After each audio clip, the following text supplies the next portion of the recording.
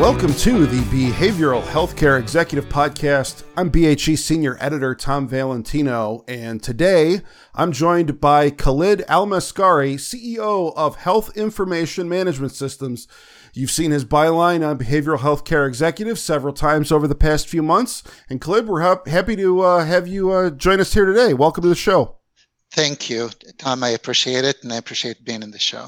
Absolutely. So tell us a little bit about your organization and what Health Information Management Systems does. Absolutely. So we are an electronic health record company in Tucson, Arizona, and also in Phoenix. We provide electronic health record, mobile, and desktop to integrated healthcare providers. We've been in business for over 15 years, and our focus is in collaboration, integration, and reducing the administrative burden that healthcare providers have when providing services. Communication is just such a critical component to providing those services. When you're working with behavioral healthcare providers, where are you seeing the biggest pain points on this front? Where are communication breakdowns most often occurring?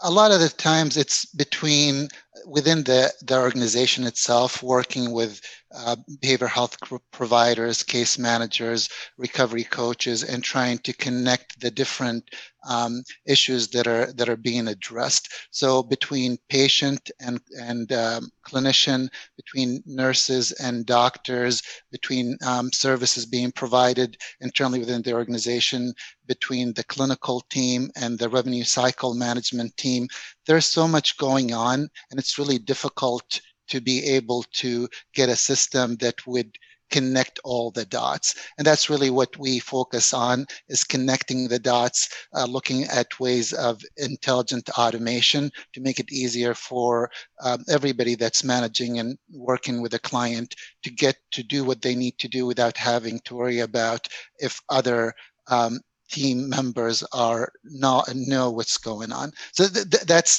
the biggest thing is that we work in the background, but our focus is making sure that everybody knows what needs to be done, the treatment plan, the next steps, and also involving outside organizations to make sure that it's a complete treatment. Yeah. So, what are some steps that organizations can be taking to improve their lines of communication, whether it's between staff members or, facilitating those conversations between caregivers and patients to, make sure everybody's on the same page, get everybody pushing in the same direction? Yeah. So as you know, Tom, communication is vital to ensuring the quality care of any medical practice gets done.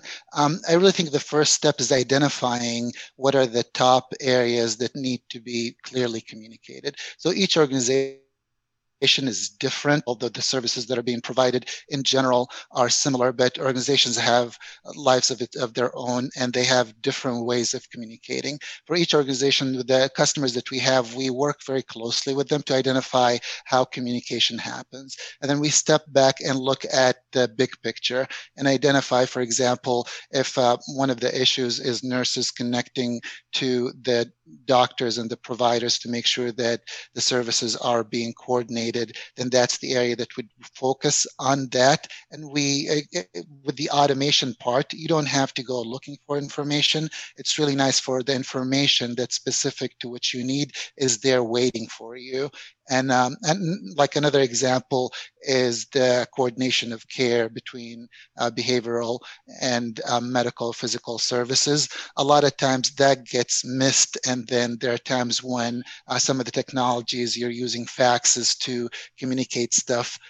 Physical, like the medical practices may be overwhelmed with the number of faxes. So what we try to do is make sure that the information that's getting there is based on what that medical practice need rather than what the regulations are requiring, if that makes sense.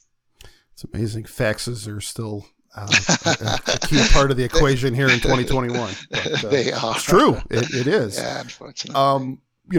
Getting into that electronic side, electronic health records, EHRs, this is your jurisdiction. What do you see as being some of the common barriers to adopting EHRs What are those roadblocks most commonly for behavioral healthcare providers?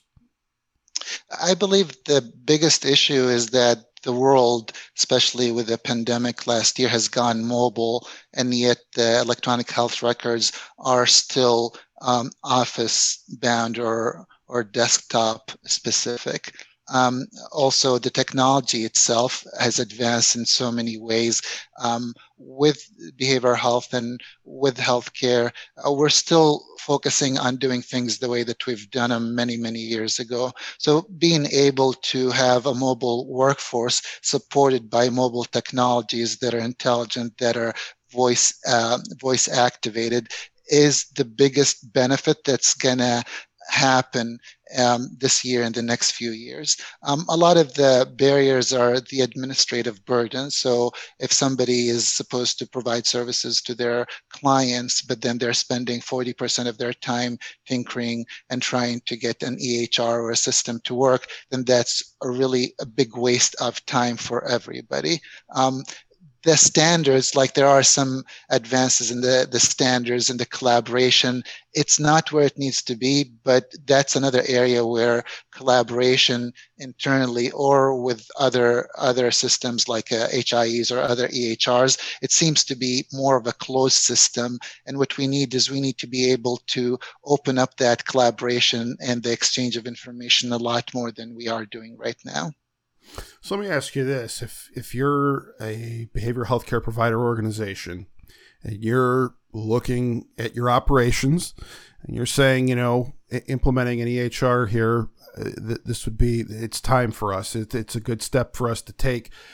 And you start looking at your options that are out there. What kinds of components should you be looking for? What kinds of questions should you be asking potential vendors that you could be partnering with? What's that process going to look like?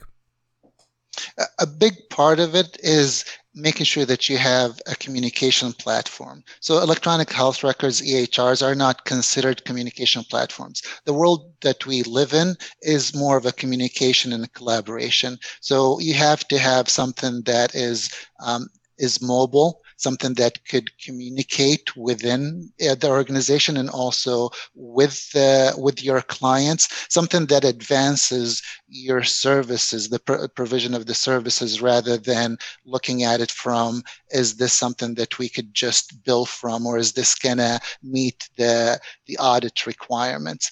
I really think it's for behavioral health, especially, the time is now to make sure that we ask these questions about EHRs. What are the things that you're doing that are more innovative? The focus shouldn't be on how big an EHR is or how long it's been in business. It's more on what is it that they're doing to improve the services. Reliability seems like it would also be a pretty important aspect to this as well, I would think. It definitely is. Okay. Just moving beyond EHR specifically, are there other, as we see this industry evolve and we see, the field progressing forward, are there other data points that you see contributing to the modernization of the healthcare landscape, specific to behavioral health? We work on machine learning and artificial intelligence. We've been focusing on that for the past 2.5 years. It's a technology that could help immensely, and especially in behavioral health. Right now, I'm not sure what the national statistics are, but I would, based on what I know, it's very low that a client would receive the services and that they wanted and actually have that treatment completed with a high satisfaction rate.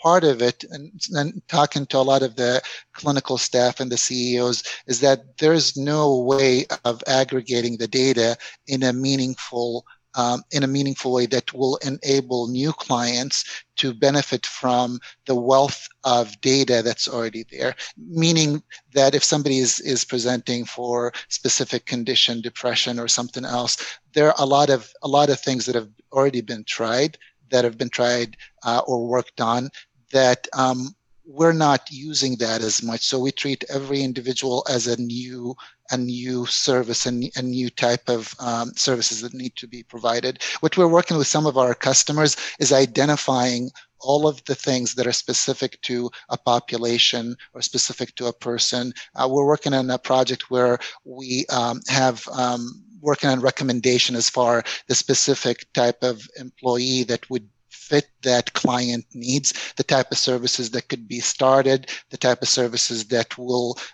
improve the odds of coming back to the services. And all of these are things that have not, in my experience, have not been looked at. And that's why I was talking about EHRs, not just as something that will fulfill a requirement, but what are the things that are more innovative. So that's something that we're really excited about, the machine learning part of it, and also utilizing the hundreds of millions of records that we have to be able to guide, not to implement, but to guide the clinical staff to the best treatment course for a specific client.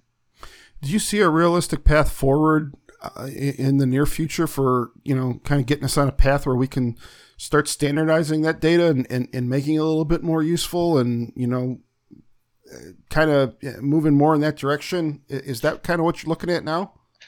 A big part, so we're doing it individually and we're spending a lot of time doing that. A big part of it is the ability to collaborate throughout the United States with the health information exchanges where the data is available, obviously de-identified data, because with how machine learning works, the more data you have, the better the outcomes are. And right now, there's a limitation in there. Some of it may be limitation because of policies and regulations. Some of it is because of competitive nature. But really, in order for us all to improve the services and the outcomes, we need to have those barriers broken.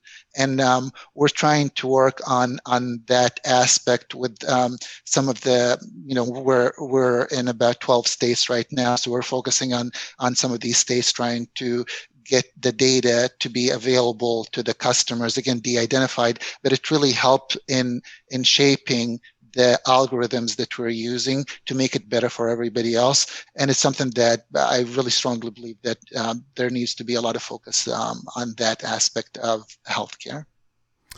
Khalid Al-Mascari, I've enjoyed your insights that you've been providing for us in the articles you've been writing for the Behavioral Healthcare Executive website, and plenty more good stuff here today in this conversation. Thank you so much for taking the time.